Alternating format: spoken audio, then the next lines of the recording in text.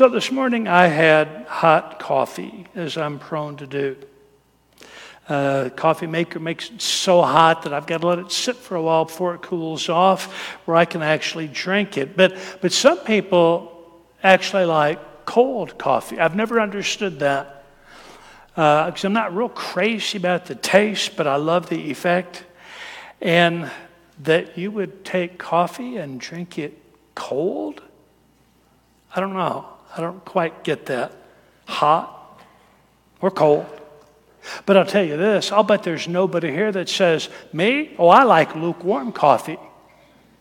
You know, if it's cold, let it sit out until all the ice melts and warms up to room temperature, or let it sit in the pot for about 4 hours after you finished and let it kind of cool down to lukewarm.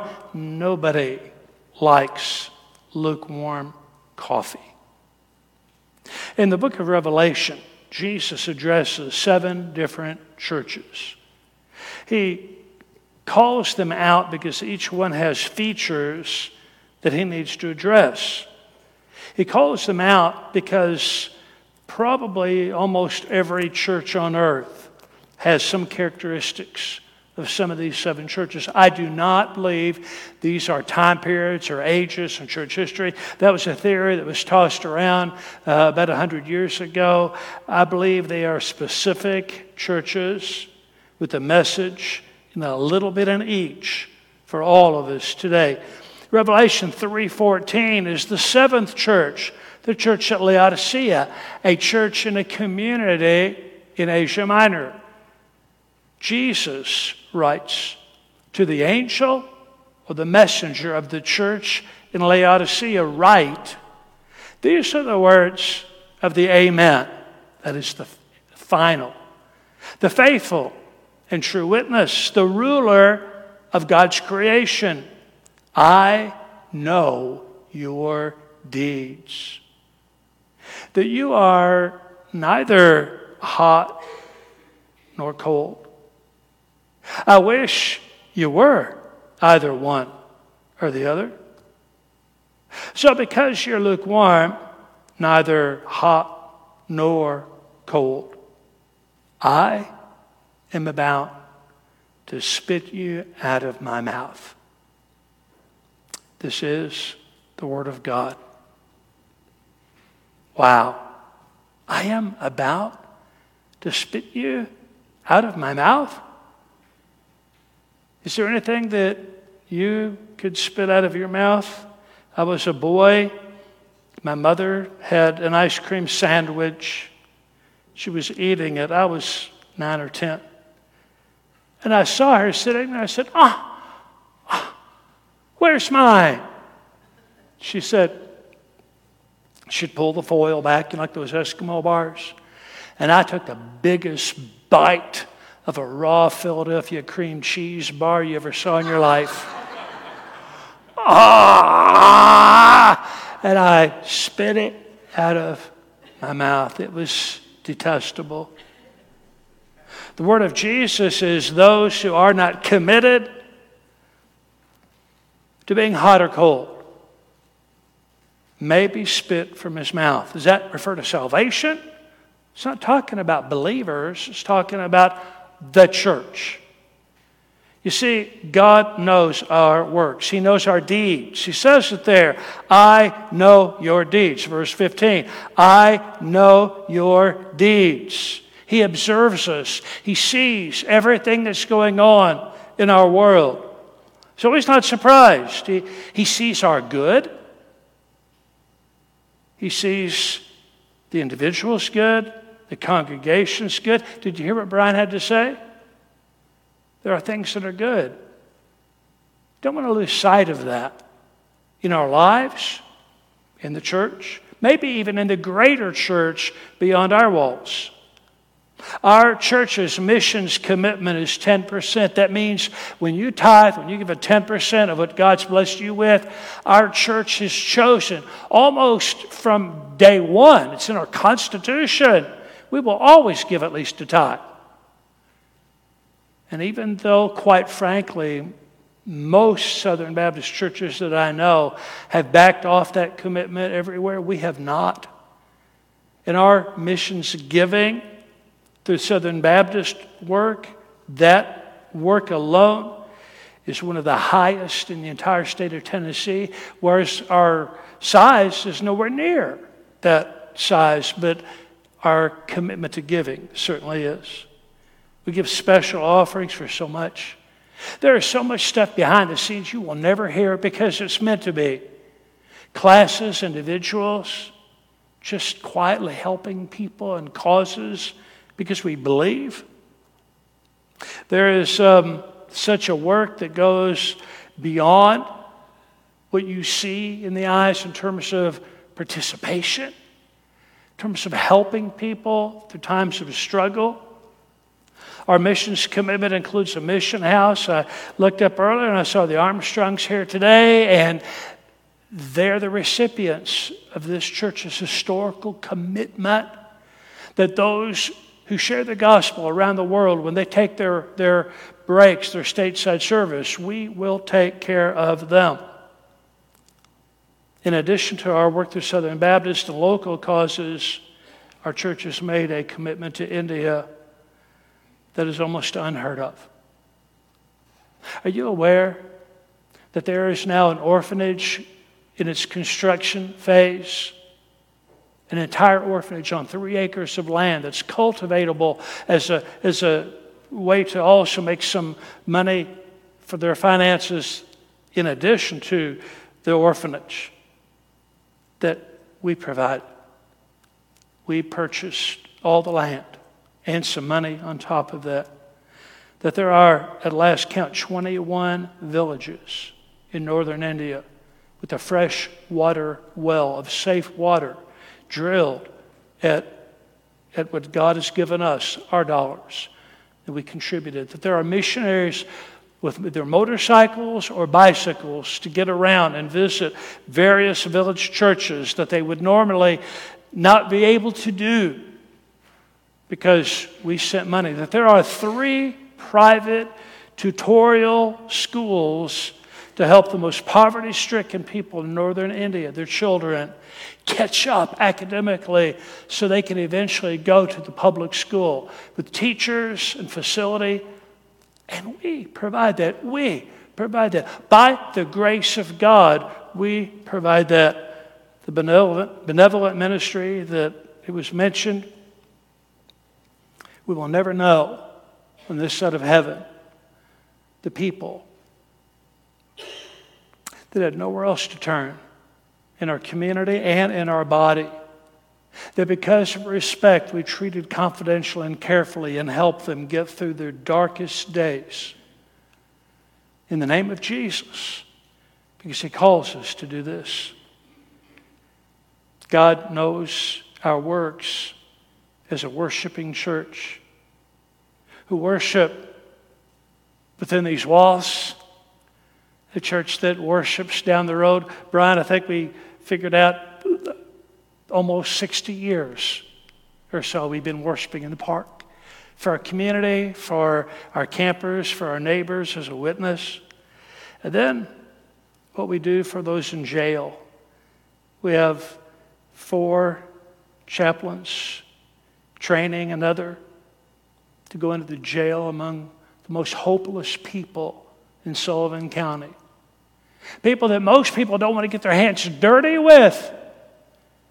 It's not about being dirty. It's about grace. About teaching, experiencing God. Bible study, about evangelism. Probably 200 plus people come to Christ just from our church. Not counting the other 7 churches that participate in this. God sees our good, and what we shared today is the top of the iceberg. In addition to that, He sees our shortcomings. Oh yeah, don't we all have our shortcomings?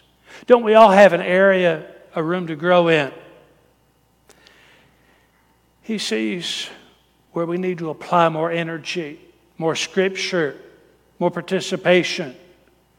He sees it.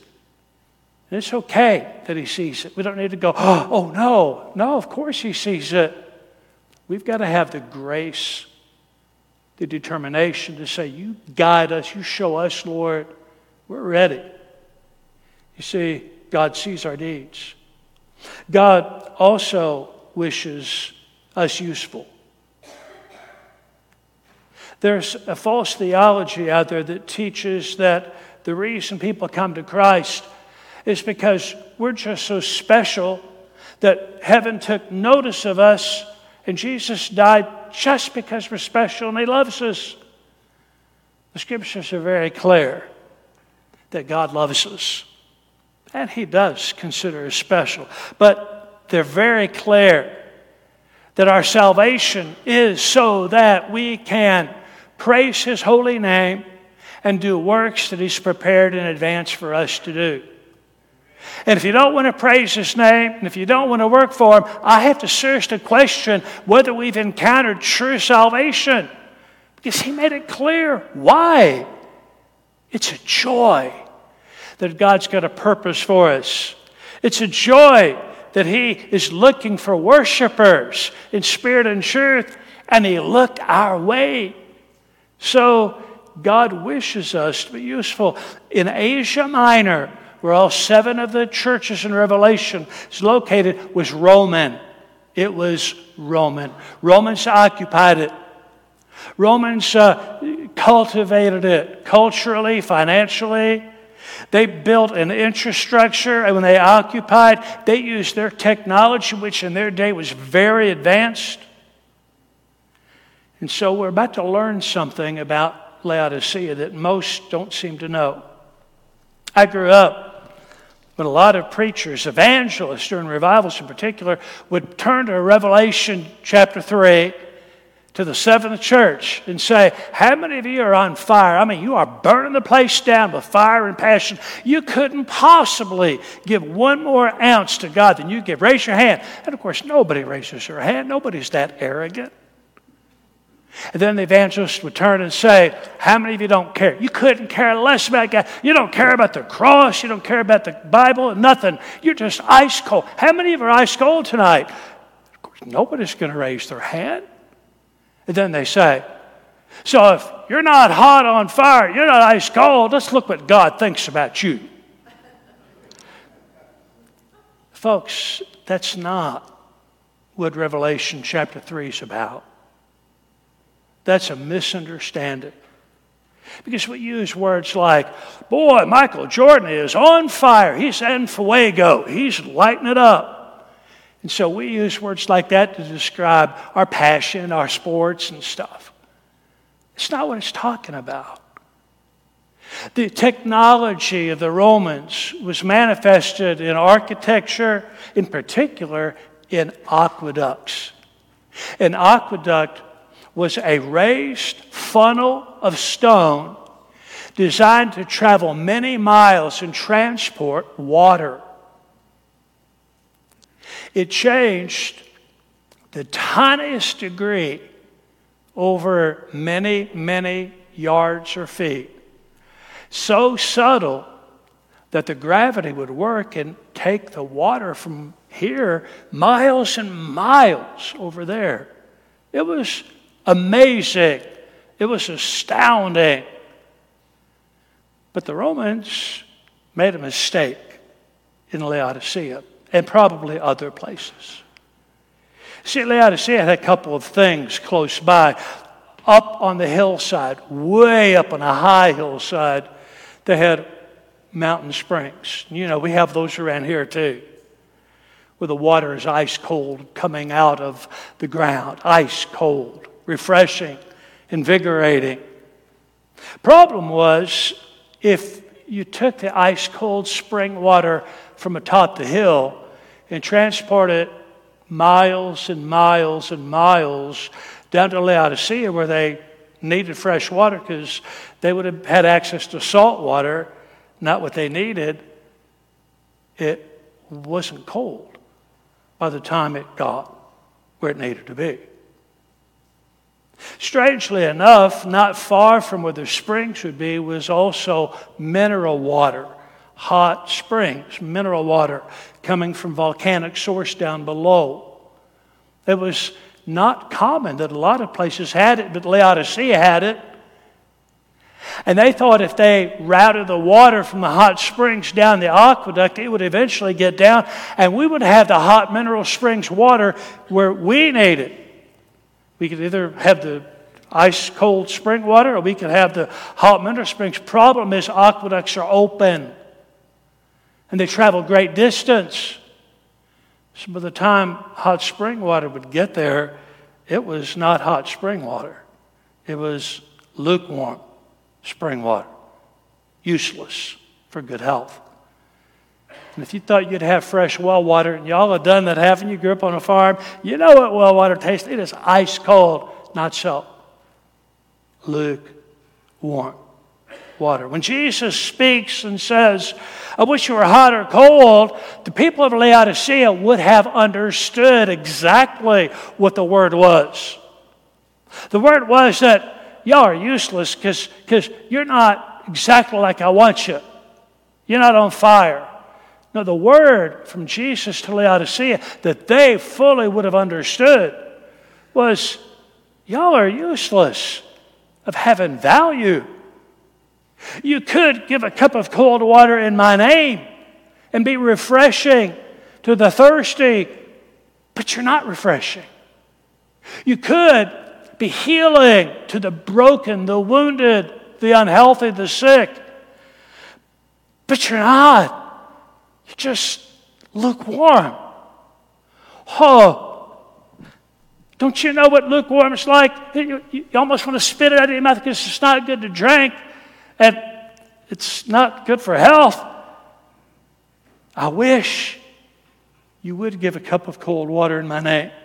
I wish you would provide healing for the wounded, but you don't. So God offers an invitation. Now there's a few other issues with Laodicea. You can read that later.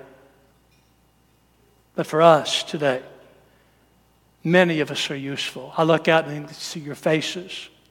I know what you do. I know how many of you help feed people. I look at some of you, and some of you have pockets that are deeper than others, and you gladly reach inside and not flaunt it, but you give in the name of Jesus. I know how many of you have ministered to children for years and years and years. I see people in our congregation that pray, and I know you pray, and I call on you to pray because I believe in you. I never walk inside a jail that I don't have at least a half dozen of you guys praying for the Spirit of God to work in anointing. But I also know that there's some who don't. There, I said it. There are some that don't. We just sit. We just show up. And God says, I wish you were the hot springs of life.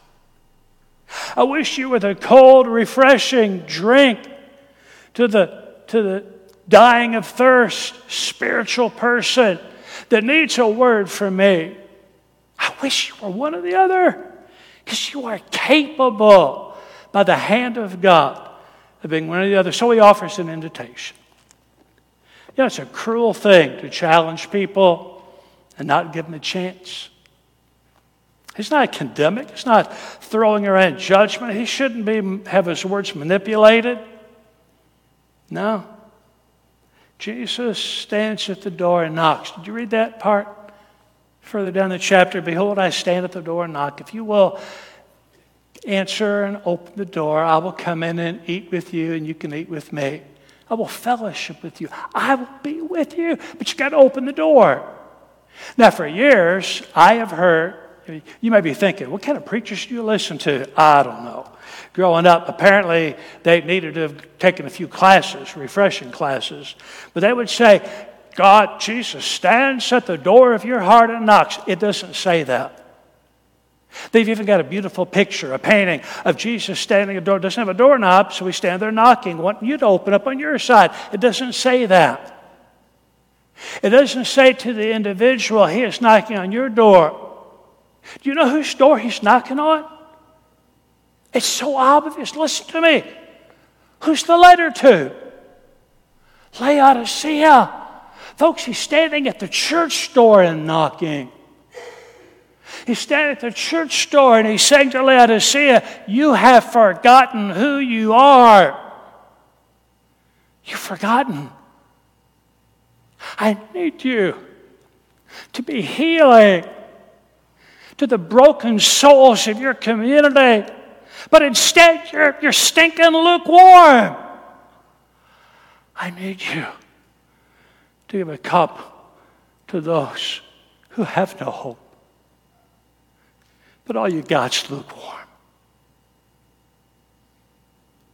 Dip your cup in the cold water of my Spirit. Take the healing of my Holy Spirit and calling and distribute it to those around you. Now, some of you have been hearing this for years and you've been doing it, but some of you hadn't been doing it at all. And I look back and I see my shortcoming. When I should have been the cup of cold water, when I should have been the bubbling healing spring more. And I hear him knocking on the door. And I'm letting him in. And I hope you're going to let him in. And I hope before long, this community will be overwhelmed. Be overwhelmed with the refreshing love of Christ and the healing power of His Spirit. Because there is this church on the corner of Colonial Heights Road and Highway 36. And in reality, we're sitting on the corner of grace and mercy. Behold, I stand at the door and knock. And I'm hoping you'll get up. You'll let him in.